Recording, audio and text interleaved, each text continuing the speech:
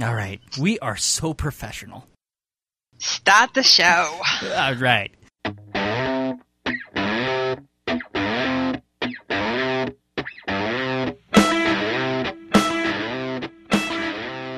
Hello and welcome to the Amateur Skeptics podcast, show number 44. With me tonight is our surrogate Eric Meir. Hello.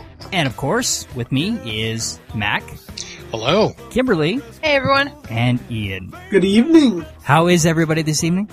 I'm good. You good? Doing real good. Had a great weekend. Yeah? Yeah, I got my backyard set up, done for Halloween, and then we did the zombie crawl at the third annual historic downtown Littleton zombie crawl on Saturday. As a whole family, so that was pretty cool.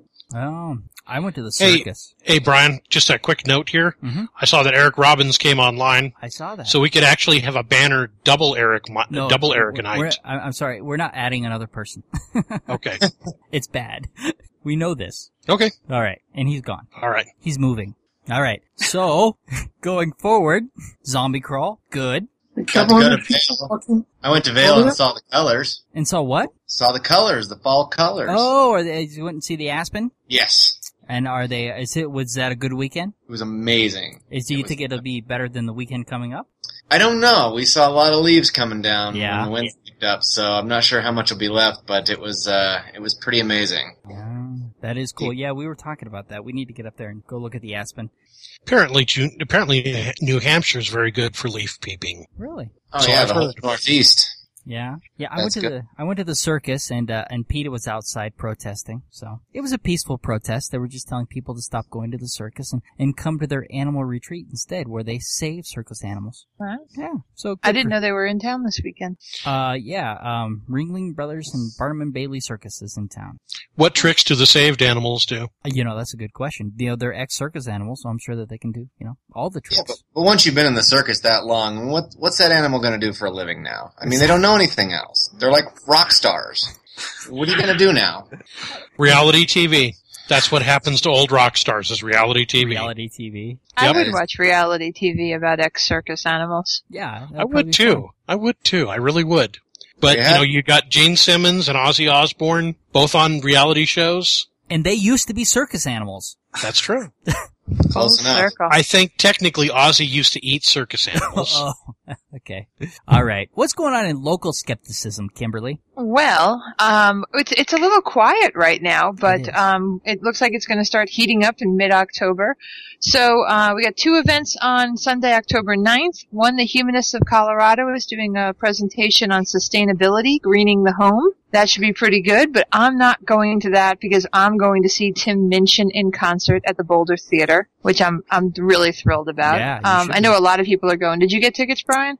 I looked. When I went to look, they said they weren't selling tickets, and I wonder, and I've seen so many people since then say that they're going, that maybe I should have kept looking. Maybe the site was just down. They said that they weren't available at that time, so I didn't get tickets. I should go look again. That'd be fun. Yeah, I'm pretty psyched. I got some really good tickets. I bought them literally the second they went on sale. Oh, that's cool. Yeah, I was hovering over the site instead of working. Yeah. But, that's okay. Let's see. So then Tuesday, October 11th at Cafe Science is Prone to Crawl. And, Stace wants to go to this one. Apparently it's about, a culture, I didn't read the whole thing yet, but I'm planning to go where, apparently it's a matriarchal society and they basically carry the kids until they're something like 4 or 5 years old, I believe. It's supposed to be a pretty interesting discussion about different societies. Then I had, the Museum of Nature and Science is doing all sorts of different, shows. I couldn't find a link for this one. I'll see if I can get it before we put the show notes up, but there's one called the Species Seekers. And I've got something printed out here about it if you want to hear real quick. The little blurb is, acclaimed science writer and NPR commentator Richard Conniff brings to life the story of the bold and colorful adventurers who risked death to discover strange life forms in the furthest corners of planet Earth. He'll retrace the footsteps of these daredevil species seekers, ranging from the father of modern taxonomy, Charles Linnaeus, to Thomas Jefferson, who laid out mastodon bones on the White House floor. So I know we've got a lot of science fans out there, They've had some really great programs over there, so I thought I'd mention that. And I have a membership that I don't use often enough. I need to start looking at these and going. Yeah. They also have the Science Lounge on, I think it's the third Thursday of the month. Oh, okay. And those are usually really great too. Yeah, those are fun. I've been to those. Okay. Yeah. Cool. And since we've got an extra special podcaster with us, I was going to talk all about Atheist Humanity YouTube night, but let's go to the source. Yes, absolutely. Yeah, so here, this just in. So Sunday, October 16th, we are going to do our first, and hopefully it'll be something we do a lot more of. That's why I say first. We're going to do a first YouTube night. And we're doing this as a kind of a fundraiser, but it's the cheapest fundraiser in town. So it's $10 to get in, and your money goes to whatever charity you want. So we're encouraging people to go to the website, the atheistforhumanity.org, and donate to any charity they want, and then just put a note in the end section that says YouTube night, and that'll get them into the door, unless Kimberly tackles them first because she's working the door. Oh. And so that'll get them in, and they can donate, obviously, a lot more, but we're going to show anywhere between an hour and an hour and a half of really good stand-up comedy, all from YouTube. So we've got George Carlin, Chris Rock, Sam Kinison. Let's see, I've got one from Bill Maher. Who else do I have? I have a whole bunch of them. Billy Conley. So I just try to find the best of stand-up comedy and just trying to kind of entertain people and get them to use the website and get familiar with it and get used to it. Generate some traffic. All right. So it's going to be a good time. It's some good stuff. So if I donate, and there'll be door prizes for people who register online, or a chance at door prizes anyway. So if every $10 that you donate, you get up to 10 chances to win. Mm-hmm. We've got Atheist T-shirts and some other T-shirts, and then some DVDs from Richard Dawkins and one Richard Dawkins book. So it's gonna be a bunch of prizes and stuff. Oh, that's nice. But if you want to bring more people, for every $10 you can bring another person too, right? Yep, okay, absolutely. Good. And they are also, as long as you put their name when you register, as long as you put their name in the notes, then they will also be eligible. But if you want to bring friends and you don't want them to get anything, then just leave their names off. Oh, okay. So I can put my wife's name up there, but not put her in the raffle. Yes. Okay, so I can bring her and just exclude her. Yeah. You're saying it's okay for me to exclude my wife? As long as you do 20 or more, then yeah. Okay. You're entitled. I can exclude my wife. Yes. Okay, good. From the drawings. Okay. Yeah. Because you might bring a Christian friend. I mean, this is an all-inclusive kind of thing. This is just for fun and charity. So your Christian friend may not want an atheist T-shirt. Chances are. Chances are. Very good. So yeah, so it's gonna be fun. So it's kind of an experimental thing. I'm a big believer in not just asking people for money for just cause. I like the idea of providing something in return, some kind of benefit, and getting everybody together and eating and drinking and watching YouTube and laughing our asses off is a good idea. And I'm sorry, where is this? Is this? This is at the Walnut Room, okay. Which is at 30th and Walnut, roughly. All right. Did you say that and I missed it? No, I didn't. All right. I got so excited about the event, I forgot to give you the details. All right. Well, it's nice to know where it is. We'd like to make it there. Yeah. So 6:30 is when it starts, and I'll do an hour and a half of video, and then I'll have music, and I'll encourage people to stay around, and we'll do the giveaway throughout the night. And then we'll just have music and drinks and be merry. All right. Very good. All right. So what's next? Okay. Well, the next thing I've got on here is, I got a couple more from the Museum of Nature and Science.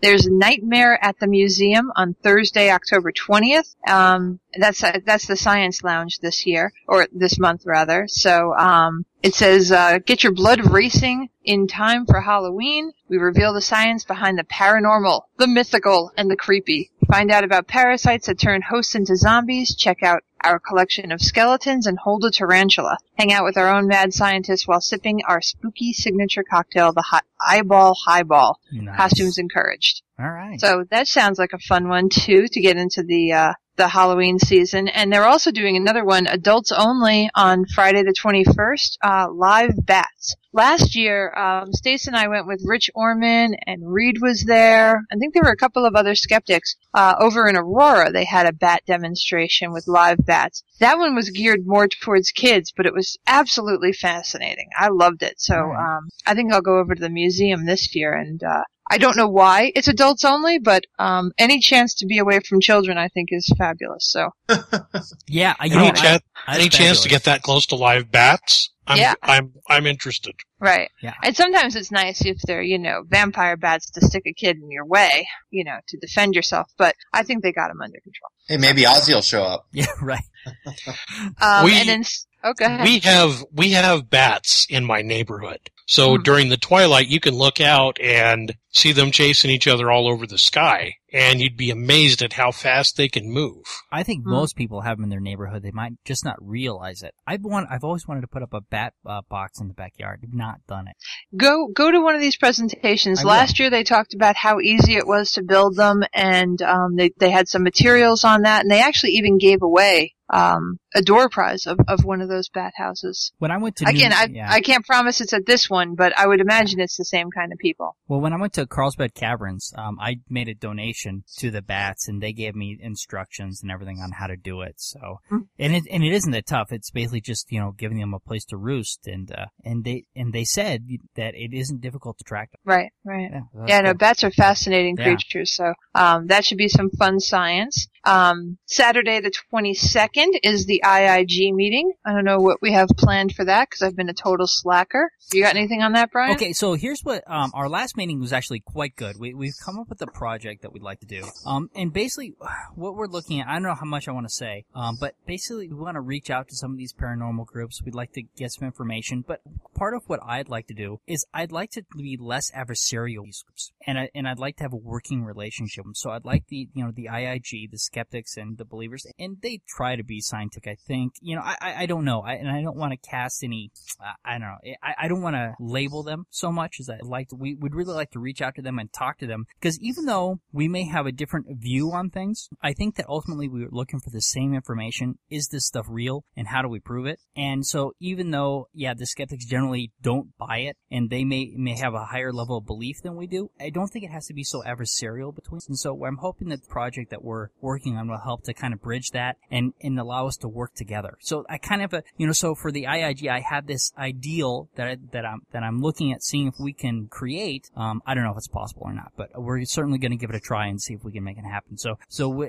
at the next meeting, we should hopefully have some questions that we can filter through and put together a questionnaire and see if we can get in contact with some of the ghost hunter groups and other paranormal groups, and to just see if we can generally collect some information. We're not trying to to say whether they're right or wrong. We're just trying to get an idea of where they're coming from. So that's something that we're working on with the IIG. Great. Yeah. And what time is that meeting? That'll be at 5:00. Okay, great. And that'll be at South Willow again. Okay. And before that, I'm actually going to throw a note, probably not like a real meetup, but a note about the zombie crawl downtown Denver is Saturday, the 22nd as well. And I'm going to go there, so I might show up to IIG a little bit. My kids will be at the zombie crawl. One of them is going to be a Southern Belle zombie, and the other will be a military zombie hunter. Nice. Yeah, so we're participating, and my sister's taking them down there, and I don't know what kind of zombie she is this year. So there's lots of fake blood around here right now, dresses with fake blood. They're getting all ready for the zombie crawl. So I'm going to have to go down there and take some pictures for sure. Good. Okay, and then the last thing I've got for October, and again, our special guest can help me out on this, Cafe Side 2, Monday the 24th. Eric, take it away. Yep. So Cafe 2 at Brooklands, which is next to the Pepsi Center. It's our usual venue. And this is going to be an interesting one because we're going to have, first of all, it's going to be a little longer than the normal ones because I've got 2 speakers. And I approached some guys that have an organization called CERT, C-E-R-T, which is the Colorado Evolutionary Response Team. And what these guys do is when the opportunity arises, they go out and defend evolution. And so I convinced these guys to come speak at Cafe. One of them's spoken at the other cafe before. And what I've asked them to do is basically I want them to split it into 2 parts. Part 1 is going to be Evolution 101, which hopefully comes from the standpoint of everything you need to know when you're speaking to somebody about evolution who doesn't know anything about it. The basics. Okay. And then part 2 is going to be all of the medical advances and some of the other scientific advances that really couldn't exist if evolution was false, if natural selection wasn't the mechanism by which things change. So the idea was, which is not how they're going to present it, but my idea was, for a creationist, if you don't understand evolution, you should come here and first at least understand what you're fighting against, and then second, understand the benefits that you and possibly your friends and family get from something you don't believe in. So I thought that'd be an interesting approach. Like thumbs. Well, or I'm talking more like even medicine. You know, if you've ever had any kind of virus and you've had treatment for it, then you've benefited from the medical research because we understand how viruses reproduce and natural selection and whatnot. So they're gonna talk about both sides. The interesting thing is that the first presenter, the one that's going to be talking about Evolution 101, is an atheist. The second one, who's going to be talking about the medical side, is actually a Christian. Oh, that's good. Okay. Yeah. That sounds pretty cool. And I know where Mac was going with that, so Mac, go ahead, go. I was just saying, one of the nice benefits of evolution is thumbs. Yeah, I know, but you're referencing a Bill Hicks skit. That is true. We want our thumbs! We want our thumbs! It's got real difficult for those people, because I see people on TV all the time that have thumbs. All right. We love Bill Hicks. Oh, Yes, I love Bill we do. Hicks. Yeah. Miss him. Yes. All right, that wraps it up for your local Skepticism. Woo-hoo! Get out there, get active, have some fun. Nice. Then I guess we have a quick announcement for the Amateur Skeptics podcast itself. For those of you who enjoyed us Mile High Con last year, regretfully we have decided not to do it this year. We were looking into it, but due to various issues, we've decided not to do it. I, however, will be there. So our Mile High Con fans, if they want to say hi to me, I will be there all weekend. But we are working on a special live podcast. I don't think we really want to give out any details right now. Not yet. But hopefully within the next month we will have the details for you. And so expect obviously only our listeners in the Denver area will be able to attend, unless you actually do want to fly halfway around the world, which we won't stop you from doing, but we highly doubt we're that popular. Well, I'm sure we're huge in Utah. They can come down. So figure, about a month or so, hopefully we'll have all the details worked out and have a live podcast ready to go. I'm considered a genius in France. There. Yeah, that doesn't take much. Oh, come on. All right, Ian, so tell us about Moon Pizza. Yeah, and Okay. and Well- go from the start. From the yeah, very that's how we beginning. do. You better cover this properly, okay? Okay, Domino's Pizza apparently last month had a press conference and announced but this Domino's Pizza Japan. They actually had a press conference. They have videos and stuff talking about it. Talking about their plans to build a Domino Pizza on the moon. It's actually kind of cool. They actually had the whole thing planned out, budgeted everything. They have sketches on what they picture it being like. A lot of work looks like it went into this. But it's actually a very, nicely presented idea. Yes, it was. No, but here, I take issue with the press conference thing, because I can't find a press release. And I would think that there would be some sort of press release somewhere. I know it would be in Japanese, but there should be a reference to it. All there is this video. There's a couple of videos. Right. The video that Ian originally put up here,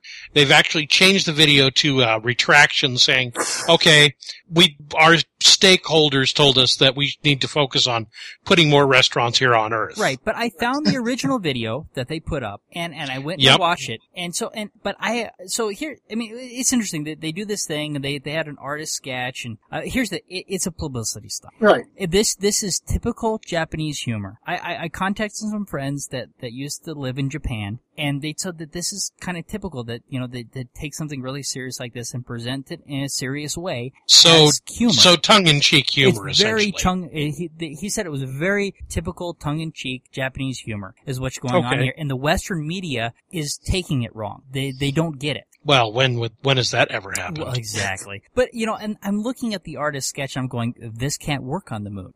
How are you going to protect from solar flares? How are you going to do this? It's got to be underground. You're not going to build a 2-story structure on the moon. You're going to dig down to protect yourself. Well, and I'm sitting here thinking, with the reduced gravity on the moon, the crust is going to cook much differently, and also it's going to behave much differently. The makings for the crust and everything else are going to behave much differently than they do on Earth because of the reduced gravity. Well, and you're not going to be doing tempura at that altitude. Well, if you look at one of these has the links to. Well, actually, the altitude has more to do with air pressure, doesn't it? Well, since they have none, there's no tempura. Well, yeah, but this would be a pressurized dome. Okay. I presume it would because, the cooks have to breathe. Now, here's another thought. They're cooking in a pressurized dome. How are they going to be venting gases? So anyway, if you look at what, the second one, Domino's Pizza Moon Plan is all topping, no base. They have a link to the story about how Pizza Hut actually delivered a pizza to the space station. They talk about how there was one of the problems was they couldn't do pepperoni because the pepperoni didn't pass through the 6 months containment or whatever. I guess it went bad. And so they had to do salami instead. So you have some problems like that on what toppings are you going to be able to actually ship out that won't go bad before they reach the moon. That might be just the pepperoni they use, too. A higher quality pepperoni might make it. I didn't think there were any ingredients that could actually decay in pepperoni. Don't know. Apparently, the pizza people had to change from being a pepperoni to, I think they said salami instead. Well, you wouldn't think there'd be that big of a difference, but... Actually, if they could get a nice prosciutto, I'm in. This is Domino's, and when it all comes down to it, even if it's on the moon, the pizza is still going to be disappointing. It's actually, the new Domino's is better. I finally tried it. It is decent. How new are we talking about? Yeah. Was it less than 6 months old? Do the rest of, I had it just about a month ago. Oh, okay. I tried Domino's when they started talking about those square $4 pizzas, and it was disappointing. I really prefer Blackjack's over Domino's. And, okay. Whatever. And Blackjack's is not the best pizza in town either, so. But Blackjack's isn't claiming to build a base on the moon. But despite all the reality of it, it's still a cool concept. And if we ever really start trying to develop the moon, it will be independent companies like this say, hey, listen, I have an idea of what we can do on the moon and put the money into it that'll really get us going there, more so than anything else. And that's one of the things inspiring me about this is, even if it is a joke, even if, publicity stunt, it's still the concept of, hey, a company come out and saying, how could we get to the moon? And, they have a plan. They actually gave a plan, they gave a budget and everything else and talked about how they could do it. I looked for that to get a little bit more information. And did you actually find the plan and the breakdown? They were talking about they keep talking about it, but I didn't actually find it. They had many rockets to take the materials there. They were talking about using the what was already on the moon for the concrete and such. I can't remember all the other stuff. One of these, I think it's the first article, should have all that. I don't know. Regardless, I think that, at first I agreed with this Discovery article, because if it was true that, that it was done the way that we were perceiving it, he's right, that this was just kind of an abuse of, of space, the excitement of space. But when you look at it as just a tongue-in-cheek thing that the Japanese did, it's a pretty good joke. Yeah, then it's a pretty good joke, right? It's a good joke, and it's, like I said, there's an inspiring level to it. Just looking at the ideas and, getting people thinking about it. To me, that's a good thing. I was inspired to ridicule. Leave us not forget that Pizza Hut did deliver pizza to the International Space Station to the Russian cosmonauts. And if I can, I want to jump in because I forgot about this while I was announcing other local things. So I guess it's 2 weeks ago now, I went to the Denver Botanic Gardens, and they have a science botanique, kind of like our science cafe. And they did a presentation on the space station, which was totally fascinating. I need to get some more information together, but I also wanted to tease out, there's a good chance that the amateur skeptics might get to interview a NASA scientist who works on the space station, not on the space station, but works for the space station, and can probably give us more information about this Domino's or Pizza Hut delivery. Can you imagine that? Dick jokes and NASA scientists. This would be awesome. Epic. We're gonna be classy. Yeah. All right, so Ian, tell us how you got beat up. What? Tell us about how you got beat up. I love that segue. Multiple times. Exactly. For staring at women's breasts. Well, so this one actually gets really interesting. All the stuff Brian decided to find. Now, okay, our last story about the Domino thing, and this one, news, it's healthy to stare at women's chests, were ones I put in here because I thought we'd start off with some light stuff that'd be simple and talk to, and Brian decided to see how badly he could rip it all apart. And he did a pretty good job of it. And this one gets really interesting because the story itself was picked up by Fox News. Which makes it suspect already. But they were talking about a German study where, 5-year-long study, and men who stared at breasts, 10 minutes a day were healthier than the men who kept themselves from looking at breasts. And like I said, this was on Fox News, claimed to be a German study. So Brian decided to do the research to see how bad it Right. was. So, because this to me, right from the beginning, said bullshit. I watched the video and I'm like, I know I have heard about this before, and I thought that we had covered it. And then I looked at it some more and I thought, well, maybe I covered it on Geeks on Tech when I was doing the tech podcast, but I contacted them and they can't remember us doing it. So I don't know where I heard about this before. But I knew that it was bunk, and I'm like, so I started, doing the research, and I'm like, boy, I got back to 2007, and then I finally got back to 2000 to the original chain email that started the whole thing. Well, and Brian, hold on one second here. here. Go ahead.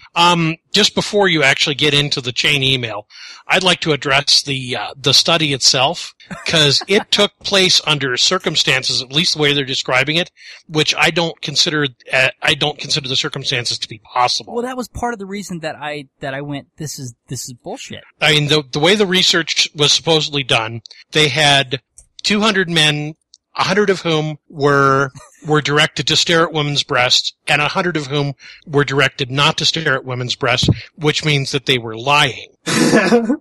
Exactly, right? There's no way. Well, no, all they have to do is poke out the guy's eyes. Because that's terrible. I don't care if you're a gay man or a straight man. Everybody loves breasts. Is that really true? You know what? I don't know. think that's scientifically It's probably not scientific, but every gay man that I know loves breasts, and I will get one on here if that's what it takes. You know, pretty sure I could supply you a gay man or two who would object to your don't do that to me. thesis. men check out women, men check out other men. They may not talk about it. Women check out women check out men. Oh, yeah, It's natural to look. Right. Hey guys, we're stepping all over Eric. He had something snide to say. I'm sorry, Eric. Be snide. No, I was just gonna say, I would like to hear a gay guy say, yes, I ogle breasts. It's not that, I understand if you look because they just kind of sometimes jump out at you, but I would be curious if they enjoyed the process or if it actually made them nervous. And according to my wife, her stories, you get a group of straight women together drinking, they will be obsessed with breasts, filling each other up and looking at them and talking about them. So, and Kim, I don't care if it's scientific or not. I'm going to believe it in face of all of the science that says I'm wrong. Yes, but Brian, I've got to say, based upon what you've got coming up later, burden of proof on this gay men like breasts, that's on you, buddy. I know. It is on you. I can get anyway, one gay sure man I do. I to put say a story that would allow us all to have an excuse to look at breast if women, what you look at, it's like, I'm just trying to make sure I stay healthy, and Brian has to go ruin it for us all. Well, okay, so the study said that women, that if you looked at a woman, if you ogled women's breasts at least 10 minutes a day, that you would add so much time to your life, and that they figured that if a man did this over his lifetime, that they could add, 4 years is what they said? 5 years. 5 years, which is 10 minutes daily adds 5 years to your life. Right, which isn't even statistically significant. Oh, I have another decade or so after. And they're 5 good years. Turns out. They're 5 good years. Oh, okay. All right. So yeah. So I don't know. The whole thing to me, I thought that I had heard it before, but it just sounded bunk. So I started looking for, looking back, and the article that I found actually, Snopes and which is a wonderful resource. Yeah, they're pretty good, but they have some articles in there that are bogus. That they know that they put in there that that aren't right. So that they're hoping, that you should do extra research, which I did. I found ask.com, and basically this started out from a chain email back in 2000 that went around, and it's like, the Mars is going to be close to the Earth, and we're going to be able to see it as big as the moon type of thing, where they just circulate every so often. They come back and a little bit gets changed, right? They started out that it was published in the New England Journal of Medicine. In this latest one, it says that as far as 2000, I can find reported that it was a German study that reported this. So the whole thing, to me, right from the beginning, I'm like, this is bogus. Either we've covered it before, or I just don't buy it. But I found a lot of articles talking about it, and and one of them's like, we want this to be true. We wish this was true. Here's all the problems. But it does kind of bury the needle on the crap meter. Oh, well, it does, doesn't it? So, But, that's Fox News. They're really quality reporters. you know what? I believe that this could have been found on MSNBC. I think that the problem is that none of this stuff is being is vigorously checked out as it should be. And this one in particular, I'm really surprised that it got reported because it set off my crap meter, and I don't know why they reported it. I don't know. But I think that any network could have reported this. True. Two points here. One, I like the fact that the article or that the study was put together by Dr. Weatherby, who is a female researcher. Yes. That gives it a little bit more verisimilitude, but whatever. The appearance of truth. Okay. The other thing is, I particularly like the other news channels blatantly saying, Fox put this out there. Fox did this. I'm sitting here going, oh, they really, really enjoyed poking a hole in this, didn't they? Yeah. As was reported on Fox News. Right. So I've got the retraction from Fox News in here too. They said, okay, we're wrong, but many of you agreed with this article. It's like, come on. Just because I agree with it, because I've been conducting this study for years.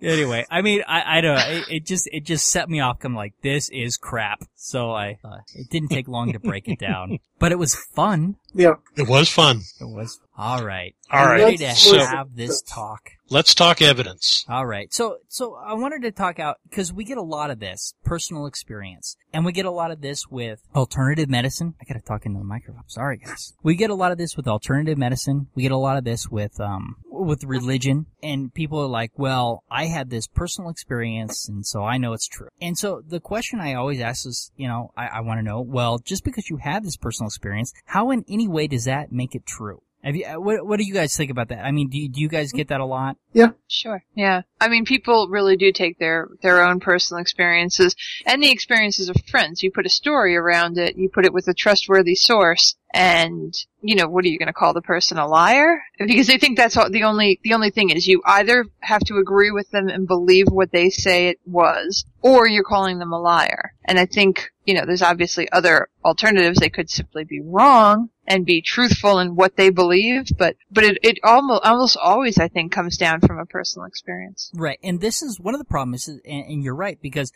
when somebody says, well, this happened to me, it's like, well, okay, that's an interesting anecdote, but did it really happen? Did you imagine it? Do you remember it properly? Because, all those questions are important when you're trying to establish this. And unfortunately, this kind of anecdote is what our legal system is based on.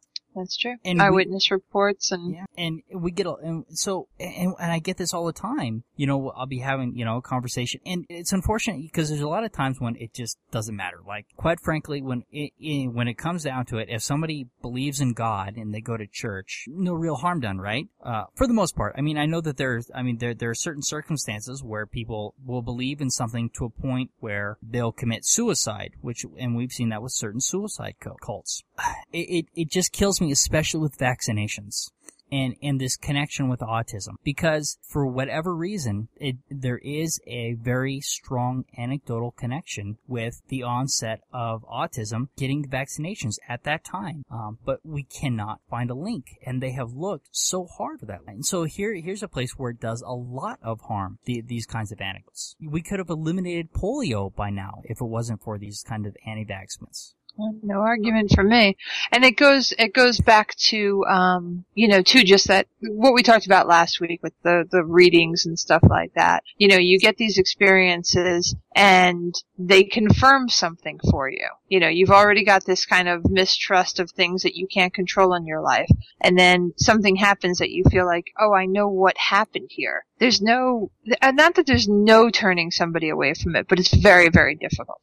They're gonna hold on to that and believe it very, very strongly. And like you say, we've talked about the vaccinations before, and 1,000 events happen to somebody in a situation like this in the proximity of a diagnosis, say, of autism, and the vaccinations. They're happening at the same time, roughly. And so There's a causation put in there. But I think as humans, we jump to causation and linking things really quickly. Right. We do. Yeah. I mean, I think that, we can really look at my, my reading and look at, there's some things that I could have made work if I wanted to, right? If I wasn't being analytical about it. And I could have walked away from that going, wow, boy, that guy really was good. And ignore all those things that he missed. And that happens a lot, is that we ignore all these misses, and there's these one hits that, that we go, hey, I remembered that happened, and it was, this strong correlation.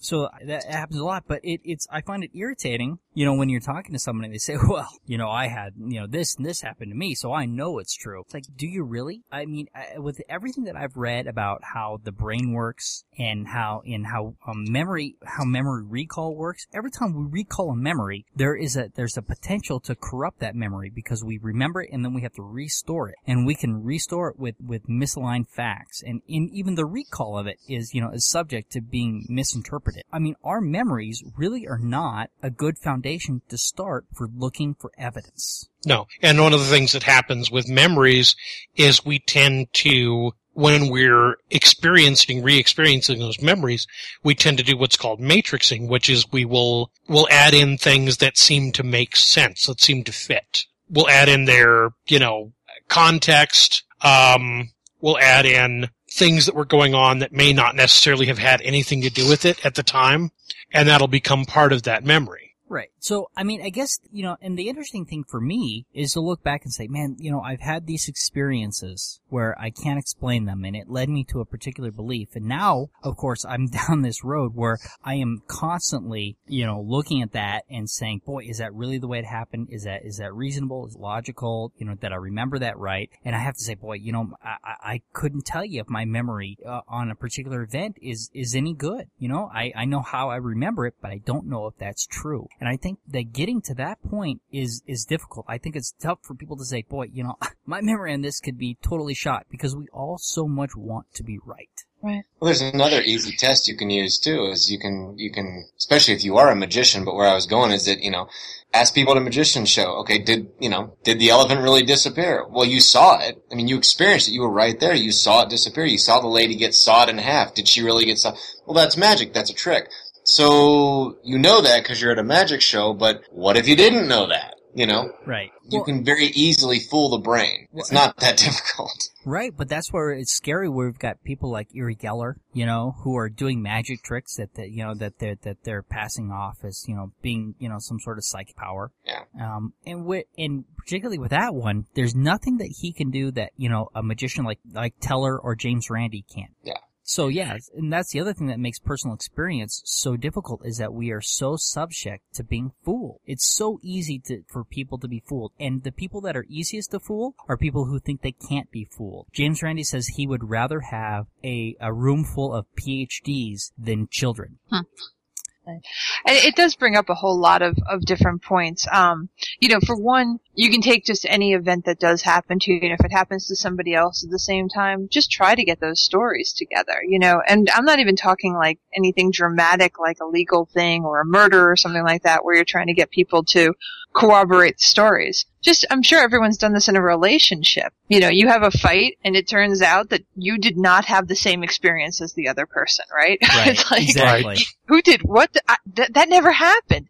The other person isn't lying. From their perspective, from their memory, that totally happened. And like you said before, that then brings into the whole being right. And wanting to believe your senses and stuff like that, which is why I find magic a lot of fun, because, like you're saying before, it is such a clear example of how easy it is to trick us and delighting in that trickery. But other people can't stand that kind of stuff. They hate to have that, demonstrated to them. Right. Well, and look at the story right there at the beginning, the story, about the breasts, about this study. Man, I have a memory of that I associate with the amateur skeptics that doesn't look like it's true. Mm-hmm. Right? I may never have spoken to anybody about that before. I may have created that memory on the fly for whatever reason, right? I cannot corroborate that memory with anybody. I cannot find any documentation. I've contacted several people to say, did we talk about this? Did I talk about this with you? I may have created that memory, right? Mm-hmm. But I have that memory. You may have read it in an article or seen it on a Yahoo page that flashed by and your subconscious picked it up. Exactly. I don't know how real that memory is. So, I mean, so that's pretty cool. I have a direct correlation to what we're talking about tonight. So I'll throw out a slight tangent here, and you guys can decide whether you want to comment on it. But there's some videos on 60 Minutes right now, or at least last week there were, about a new group of people that they've discovered. And I think there's only 8 or 9 of them cataloged so far in the world who can pretty much remember every single day of their lives. And they've been very rigorously tested. And so there are people out there who might make phenomenal witnesses, but there's not very many of them. That's an eidetic memory, isn't it? No, they actually have a new name for it. I don't remember what they call it, but I mean, these people can really, they don't have a photographic memory per se, but I believe the lady's name is Mary Lou Henner. She used to be on Taxi. Right. You guys read it. She's actually one of them.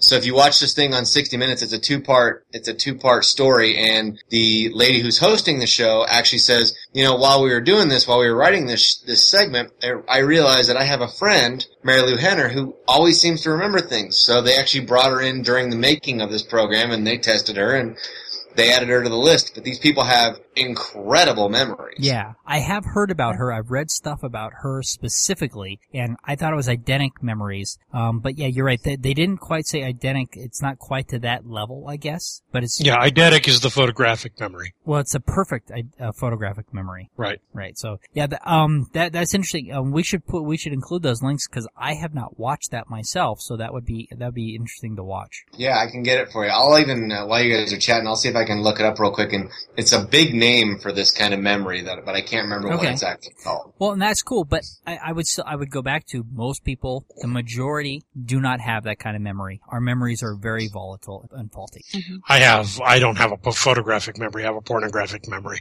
Well, PETA wants to meet you. Yep. Well, if we could stay on this for just another second Absolutely. Before we go to PETA and porn.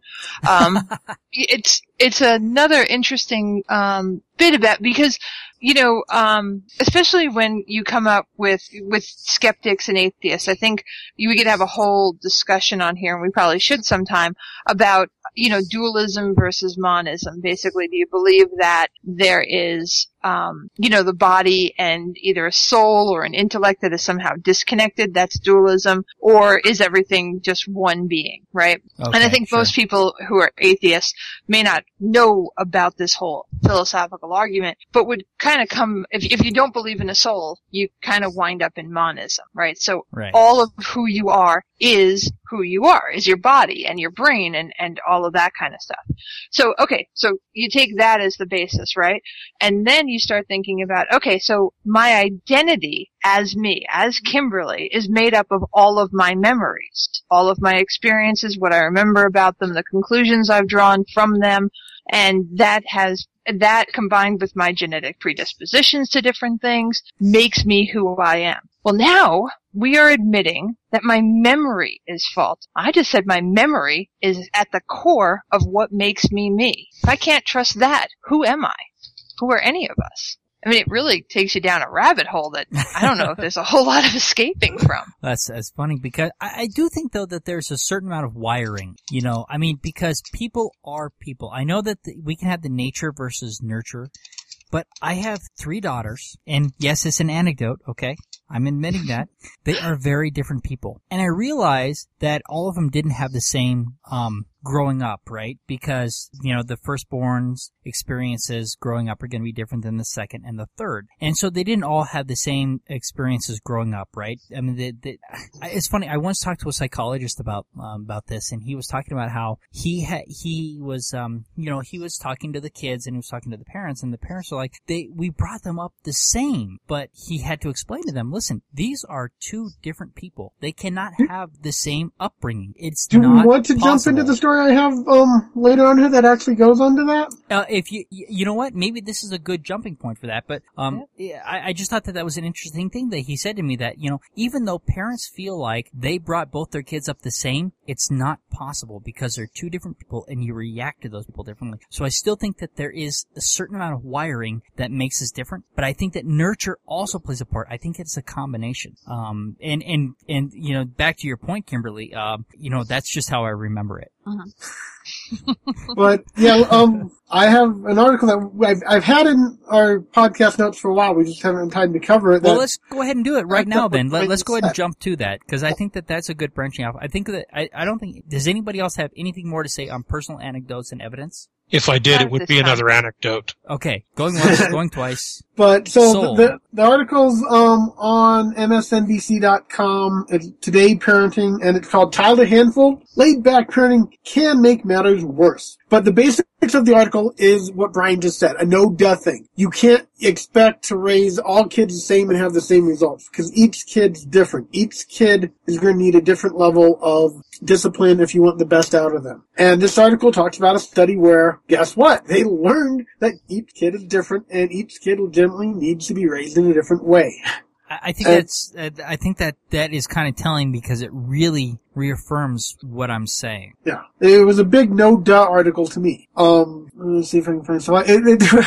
I found it over a month ago, and we've been going along, so we've had to jump through it, so I'm a bit behind in remembering it all. But for the study, they recruited 214 mom-child pairs. At the beginning of the study, the kids were grades 3 through 5, the average age of 9. Once a year for 3 years, they were interviewed. The researchers wanted to see how warm or hostile the moms were and how much they allowed their kids to guide the conversation, and how much autonomy or independence they gave their kids. The researchers watched to see how well the kids could control their own emotions and actions, and limitations and stuff. The researchers collected information from about fathers in only 40%, so they're focused on mothering, basically. But the end results were fairly much each kid is going to be different. I know it's here somewhere. So how do you figure out what parenting style? Basically it says, get to understand your kid, and you should be able to figure out what parenting style works best from kid to kid is the end result that they came up with.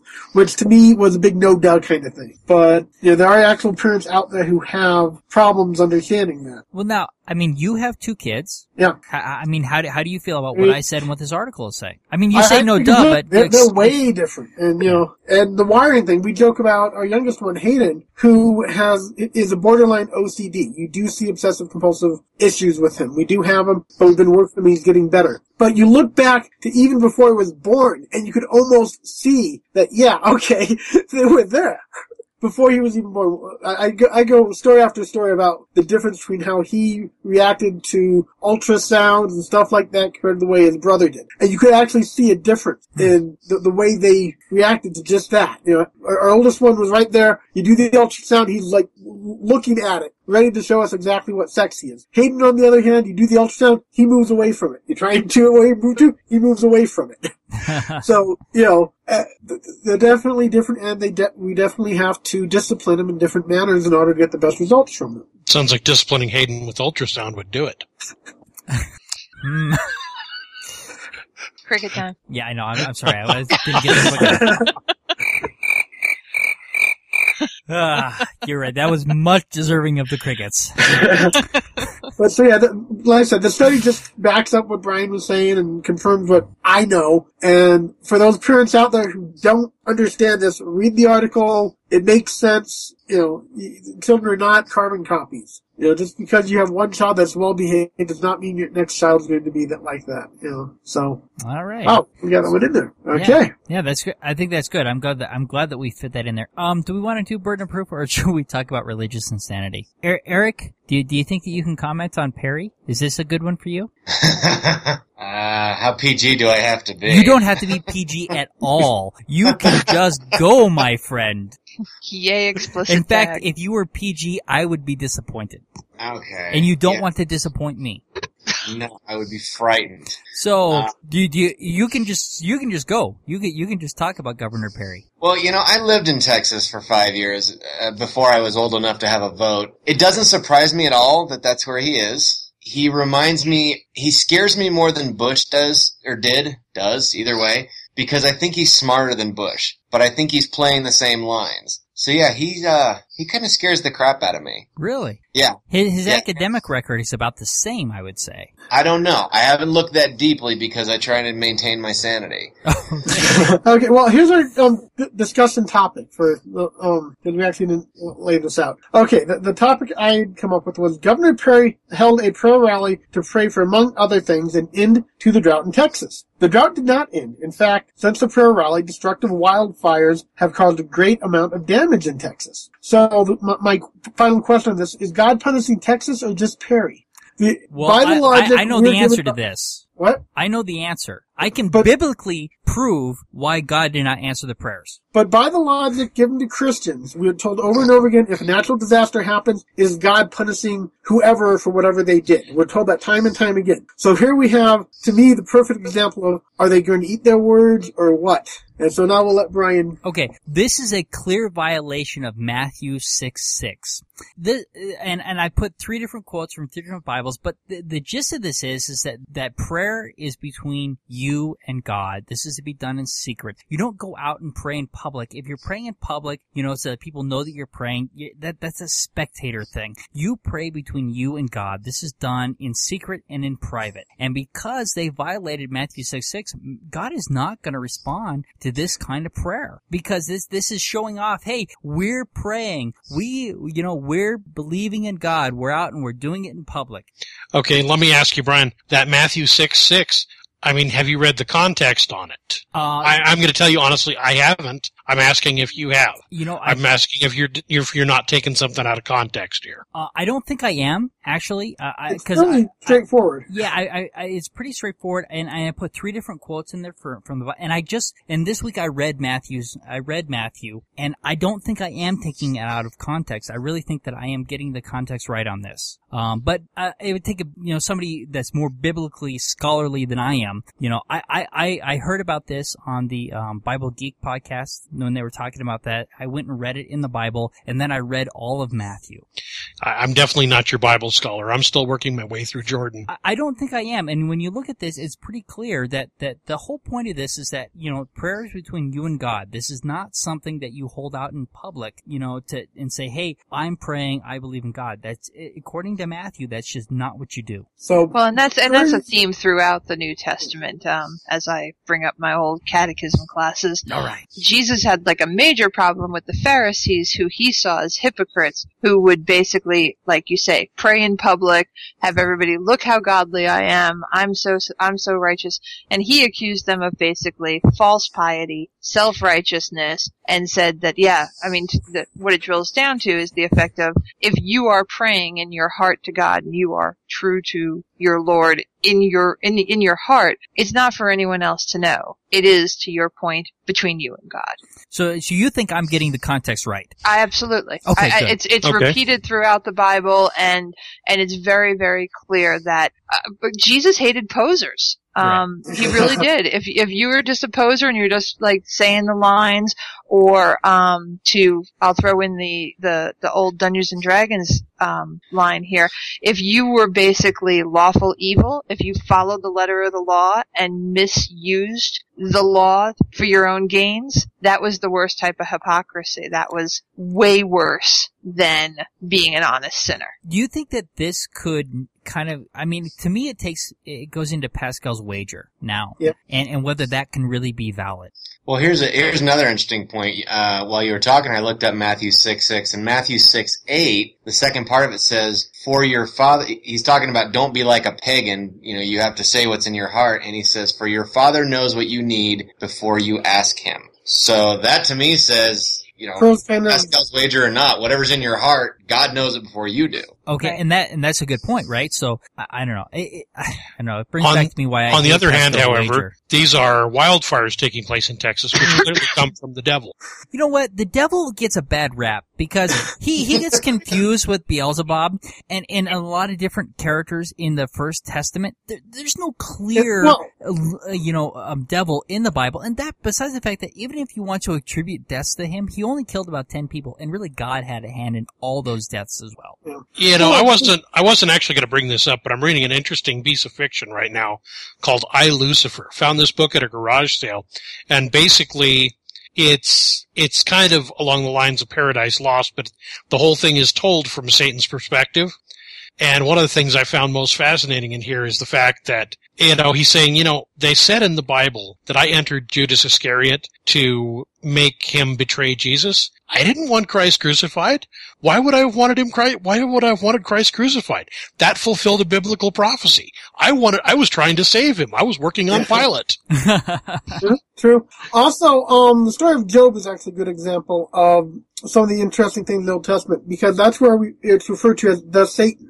And doing some research on it, at the time of the Old Testament, Satan wasn't a individual. The way the Old Testament comes up, it refers to the Satan. And the Satan is actually kind of like a prosecuting attorney. And the idea is that different angels would actually be the Satan for the time. So the Satan in Job's, it was an angel that basically his job was, okay, you try and take the anti-God route in this case and see whether or not God can defend the person. And so, and in context again, from what I understand, and I'm no biblical scholar either, the Jews, the Old Testament doesn't have hell. It doesn't have like to your point, any kind of a Satan or real devil character. And I don't think, they talk about it a little bit in the New Testament, but I don't think it was a fully formed mythology that has since grown into this, whole pitchfork thing. Yeah, the visual references we have the devil are not even in the Bible. In fact, the visual references we have angels and demons are not even in the Bible. Those come from fiction afterwards. The angels described in the Bible actually look more like demons than they do what we picture as an angel. Matthew does talk about a hell, though. But that's New Testament. Right, exactly. That's the New Testament. Yeah, I realize that. It isn't in the Old Testament. It isn't in Matthew. It's the first book of the New Testament. Technically, the serpent in the Garden of Eden, there's no reference at all to it being the devil or Satan until you get to the New Testament. Then they make a reference to it being one and the same. That's because they needed to change the marketing, because the Old Testament, God was such a dick that they needed to start blaming. They forgot to have somebody to blame all the bad stuff on, because people read the Old Testament and they said, well, this is terrible. This guy's doing all this stuff to us and he's a horrible, and then, they said, well, we can't do that. That's a bad image. So we need to give a fall guy. We need to have somebody as a fall guy. If you look at it, at the time the Old Testament was created and written, that God had to be the badass. God had to come in and smack you around and get you in line. All the gods were like that at that time. I do want to specify that Matthew is the first book that is in the First Testament, but the first written book is Mark, and they're pretty sure of that. So I just want to specify that I know the difference. And so when you get to the New Testament, it's like, okay, now the society has changed. We want the loving God, I'm not quite the jerk that I looked like before God. Yeah. So I know. I just thought it was interesting that he's doing a prayer rally, and Matthew 6:6 it's clearly not acceptable. Well, I don't mean to burst any bubbles here or anything, or ruin your thing here, but you do know that people really quote mine the Bible, and they twist it to whatever they want. Well, of course. So sometimes you're supposed to quietly pray and believe in your soul and keep it to yourself, and then other times, especially when there's an admission fee, you are encouraged to go and do it with other people and stuff like that. And both things can be true at the same time, and fortunately, because evolution did not put a little bomb in our brain when hypocrisy gets too great that it explodes, you can do both. Apparently it's also acceptable when it's really a political rally being disguised as a personal thing. Yeah, right. And once again, we cut off Eric. I'm sorry. That's okay. There's a lot of people on. I thought I'd throw out there just for information's sake. Did you guys see the article or the research paper that came out from Baylor recently that said 20% of Americans believe, I believe it's Baylor, don't quote me on that, but 20% of Americans believe that God is actually controlling the U.S. economy. Like that he's managing it. Really? No, I did not see that. That doesn't surprise me though. Perry's rally got a pretty good crowd there, so I'm not, and that was one of the things. He was saying that you could pray and that'll fix the economy. Yeah. And I put in here a link to a Perry video from Bad Lip Read, where it's just a completely humorous thing where they basically shut off the sound, look at what he's saying, try to read his lips, and it's hilarious. It's not political at all. But I thought I'd throw it in there because it was Perry. There's a great Obama one, too. I just realized any of the arm movements I'm doing to emphasize what I'm saying are Nobody not can being see picked that. up by the microphone, are they? No, not a bit of them. No one can see me.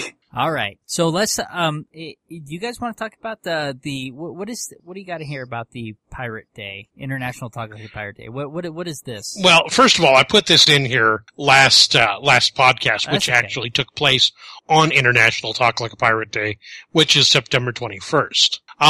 Basically, this is a holiday that was invented by a couple of guys just as a way to just kind of cut loose. The upshot is basically you're supposed to dress a little bit like a pirate and talk like a pirate at work or wherever you happen to be at any particular time. But Ian came up with something even more interesting here. Yeah, well, Brian got to be the ass with my stuff this time. I was the ass with Mac's stuff last time. So, all right, let us see your ass then. Yeah, okay. Anyways, so of course, I ran across this article the same day Mac put up his one about Talk Like Pirate Day, and it said basically pirates probably didn't talk like pirates. It actually goes into the history of it, because you have to realize most pirates were actual merchants. So they probably talked like your basic merchant of the time. The modern idea of what a pirate talked like probably came from the Disney Treasure Island movie, where basically, I'm trying to find his name, the actor that played Long John Silver, he came up with that. And he came up with that because it was a style of speech from where he grew up. And once my computer decides to load the page properly, I can find his name. But it was a style of speech that he knew of from where he grew up, and what might have been spoken by pirates from that area. But that would have made up the majority of the pirates. There we go.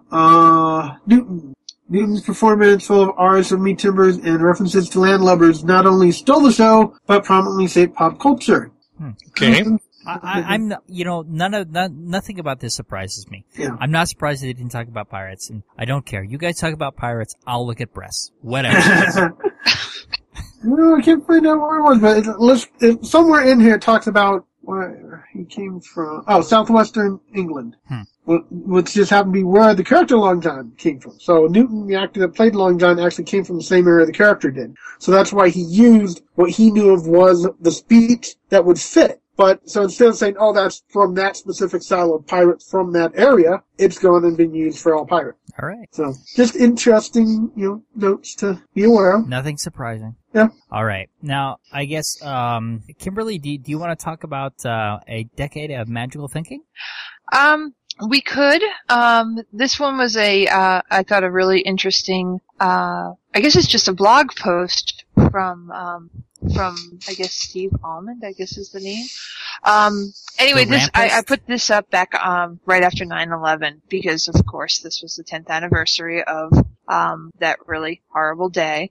But this was a different perspective of it and if I may, I'll just read the very first paragraph and then talk about more of what's in the article. Okay. But he says, say you took a long view of September 11th, 2001, the view from the heavens, the view of a compassionate celestial being. From up there, you'd see that approximately 150,000 Earthlings died that day. Most of these deaths were caused by malnutrition and age-related illnesses. Roughly 1,500 were murders. Hundreds more were due to civil wars. Also, 2,977 Americans were killed in terrorist attacks on New York City and Washington. Those numbers are staggering. And I'm certainly not the kind of person who wants to suggest that 9/11 didn't matter or that it was, we shouldn't be paying attention to it, we shouldn't remember, and we shouldn't have our reactions and stuff like that. But when you do consider it was just another day in history and 3,000 people barely made a blip on the death scale.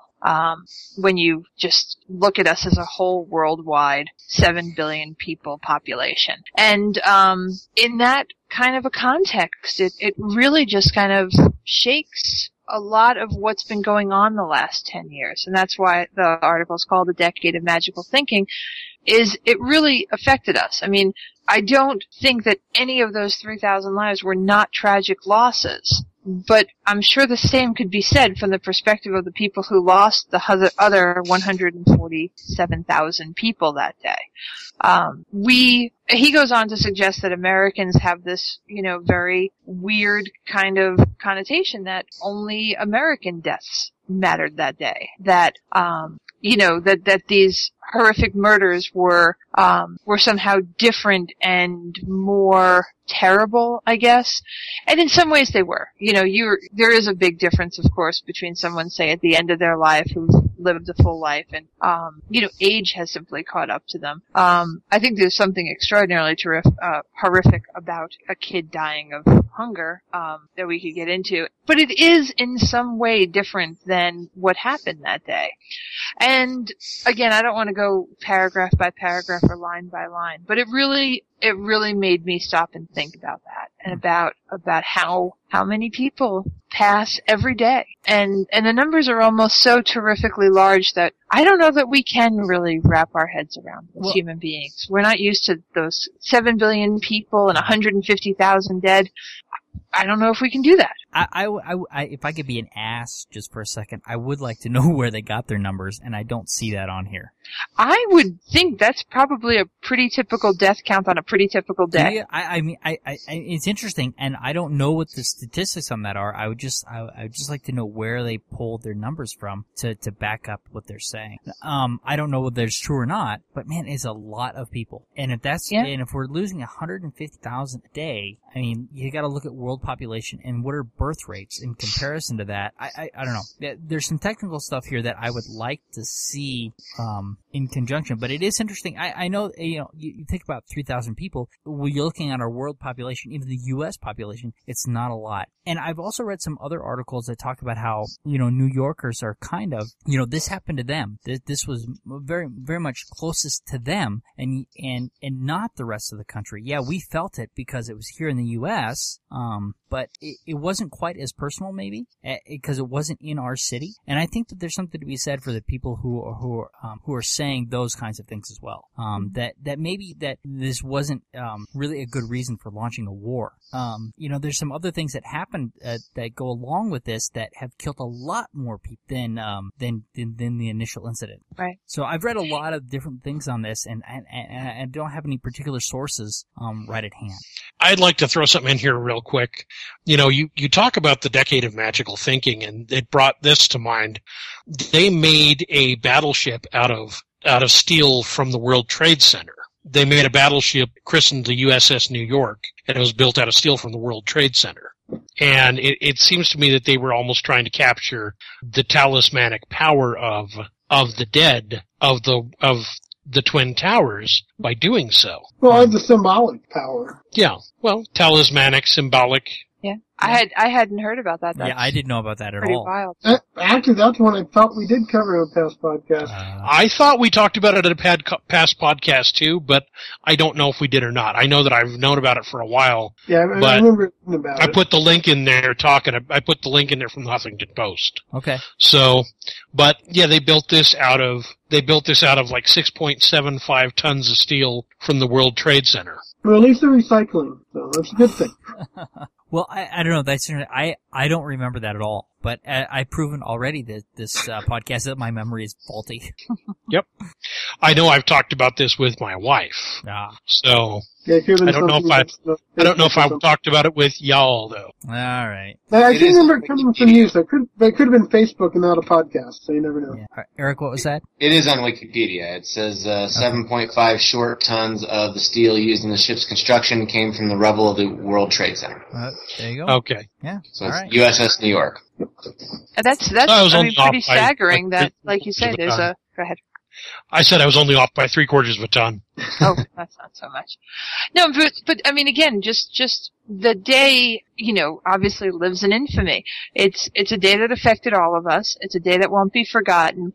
But what has it wrought for us? I mean, the idea that our government seems to be believing in the talismanic power of metal infused with the death of 3,000 people. I think I can say pretty clearly it's fucked up. It is a little fucked up. It is a little fucked up. It is magical But thinking. at the same time, can you imagine running a political ad where you're like the person going, and I don't think we should be, using the metal like this, and anybody who thinks that there's talismanic, you know what I'm saying? Like, to come out and say that in this country, especially on the 10th anniversary of 9/11, you couldn't do it. I mean, and that speaks to how affected we are and how much magical thinking there is in our country that's as an a interesting result point of because, I mean, really, I don't care that they use the metal for that, but is that metal any different than recycling any other metal? Right. Well, this metal is haunted. Symbolic, exactly. And I think that symbolism is okay. I think that, especially as atheists, I think that, we get jaded towards symbols because how many crosses do we need to see in a week? Right. But I don't think that all symbolism is bad. And I think that we kind of get jaded towards it. But you know who wants to see a cross less than you do, Brian? Who's that? Jesus wants to see a cross less than you do. Exactly. Another Bill Hicks reference. I think the last thing he wants to see when he comes back would be a cross. Bring up bad memories. Yeah. I've seen that. Well, let me ask you guys this. I mean, when you're talking about 9/11, why do you think that 9/11 is so much more burned into our memories than something like the Haiti earthquake, which I just looked up and estimates are about 316,000 people. Well, the reason 9/11 is more burned into our minds is because this was deliberate murder. Okay. They didn't have a number in mind when they did it, but it was deliberate murder. Well, but more comparably would be Katrina, right? The same kind of catastrophe. U.S. soil, yeah. Yeah, that happened on U.S. soil. I think it's all about happening on U.S. soil. But I guess I would kind of disagree with that with myself because you look at it had an effect around the world that maybe Haiti didn't, a natural disaster couldn't have had. This was a man-made disaster. True. Yeah. Well, the article does go into some more stuff about how, and maybe again, this is just a very natural, nationalism kind of feeling and stuff like that. But I give him points for bravery, comes out and suggests that we might feel very differently about white lives than browner lives. Mm. And that's kind of horrible to say, but I'm not sure you can completely disagree with it. And again, the article speaks much more eloquently than I could, to bring it up. And I'm not also saying I definitely agree with all of it. I found some of it very hard to digest. And at the same time, I found it a little hard to refute. And that's why I put it in here. Yeah, doesn't he also, isn't also part of his point that it wasn't just Americans that died, that there were other races and stuff that we gloss over? Yeah. Oh, yeah. I think in our minds, at the moment that they died, wherever they were from, they were Americans when they died. Well, there's some truth to that too. For sure. It's the symbolism again. Yeah. They were American dead because they were on American soil. Yeah, and that brings up an interesting point. All too. Except for those fuckers in the plane. They weren't American dead. It brings up an interesting point about race, doesn't it? I mean, is race where you're born, or is it where your parents were born? Well, I think it's for your nationality. Right. I think it's where you give your loyalty. Okay. I got one thing on a blogging site where the guy was claiming that Muslim is not a race. It's like, well, then is Jew a race? Well, he's probably right that it's not a race. If you look at the definition of race, it doesn't necessarily have to be genetic. Well, it has to do with grouping. And Muslim is just as legitimate a race as Jew. Well, that's a different topic, talking about race, because what race is and isn't is a very controversial topic in and of itself. True. Oh yes, when I went to school, they taught that there were actually only 3 races: Caucasian, Negro, and Asian. Yeah. Well, what about the American Indians? Well, I would say that we're all the same race, and there's a few different variants. So there you go. Yep. It's always referred to as the human race, right? Right, exactly. The human race. We're all humans, ultimately, right? I've never heard of the Jewish race or the Hindu race or even the Indian. I mean, we classify that in America because we need to break people down, but we're all humans. Yeah, yeah. And the genetic diversity between these cultures is not that great. Oh, no, it's not. That's quite true. Not anymore. Not anymore. The Jews and the Muslims are very closely genetically related. Well, hell, we were able to mate with Neanderthals. Yeah. So, and they were technically a different race. So race is kind of, I mean, at the point when we can't mate with each other anymore, okay, I'll call them a different race. Different species, too. Different species, right, exactly. Yeah, different genus entirely, right? All right. Is there anything It's amazing, though, how much it complicates life and it does, people and yeah, awful things happen. Yeah. All right. Is there anything lighter to end with? Yeah, we definitely need to go lighter. Well, I'll tell what everyone needs to do for me. Uh-oh. They need to go to the Spirits Halloween Facebook page. Go to the Spirit Photo Contest. Search for the picture by SJB Cannon, Cannon, all one word, no spaces, SJB Cannon. Okay. And vote for my son's picture, because I want to win a $500 gift card for Spirits Halloween. Okay. And I'm sure that you'll put all the information in the show notes for that? Sure. All right. So going back to the Pirates theme really quick, I don't know if this isn't really skeptical at all. It's just No funny. problem. But I was recently turned on to the Lonely Island guys. Are you guys familiar with them? No. I have not. These are some guys from Saturday Night Live that write these they're supposed to sound like really hardcore rap song, but it's actually fake rap. I recommend you guys go to YouTube and type in Lonely Island and Jack Sparrow. Okay. Pretty funny. It's Michael Bolton coming in. He's supposed to be writing this hardcore rap song with these guys, and instead, like, in his singing parts, he keeps talking about the Pirates of the Caribbean. Okay. And these guys are like, what? You know, and they're talking about going to the club, having money with chicks and stuff, and then he comes in and starts busting out about the Pirates of the Caribbean. They're like, Michael Bolton, we're gonna need you to focus right now. You're gonna have to forward me some links. The video is hilarious. You gotta forward me some I will links. look that up. You gotta forward me the stuff for what you're just talking about and for the 60 minute stuff, so we can get that in the show notes. I will do that. All right. And here, I'll give you a clip. You know, I was talking about the bad lip read of Perry. I'm gonna play you a few seconds of that. You ready? Shoot. Ice cream. That is cheap. Fact. And then I suspended Marcia off this bridge and took a virgin heifer night riding for a while. We never got a dead spirit. We hated it, though. It's disgusting. There you go. What the hell? Exactly. You want to know more? Check out Bad Lip Read on YouTube. I'm telling you, it's hilarious. All right. Well, I'll throw one more fun one out there as we close this up.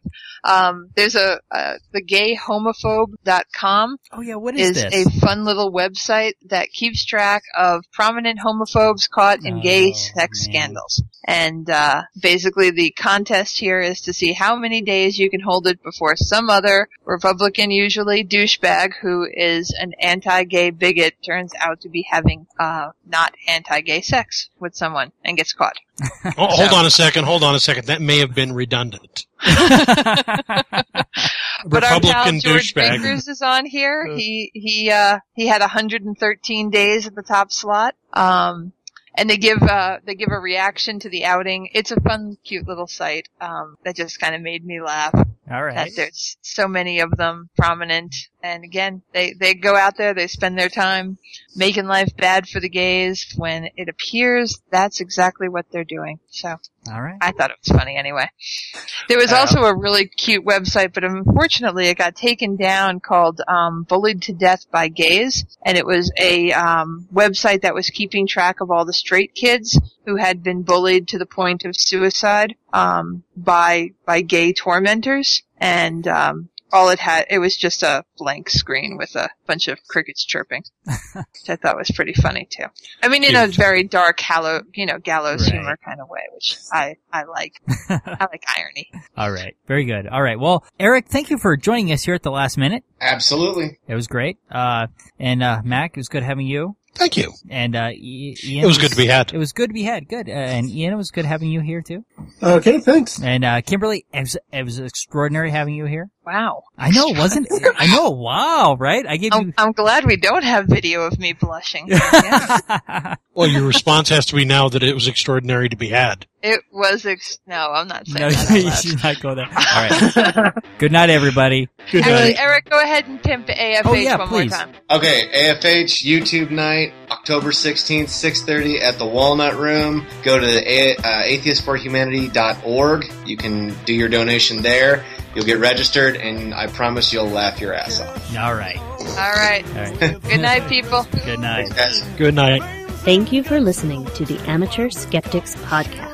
For more information about the Amateur Skeptics, go to amateurskeptics.com. To send us feedback, suggestions, or big flaming insults, feel free to contact us at WTF@amateurskeptics.com. Other contact information can be found on our website. You can leave a voicemail for the Amateur Skeptics podcast at 720-295-7785. Music for this podcast was provided by OFM. To find out more about OFM, go to myspace.com/OFMHQ. This podcast is released under a Creative Commons, No Derivatives 3.5 license. Thank you for listening to the Amateur Skeptics podcast. Amateur Skeptics website, Facebook, and podcast album art is provided by and copyright Shadow Knight Digital Portraiture. Larger prints or custom pieces are available upon request.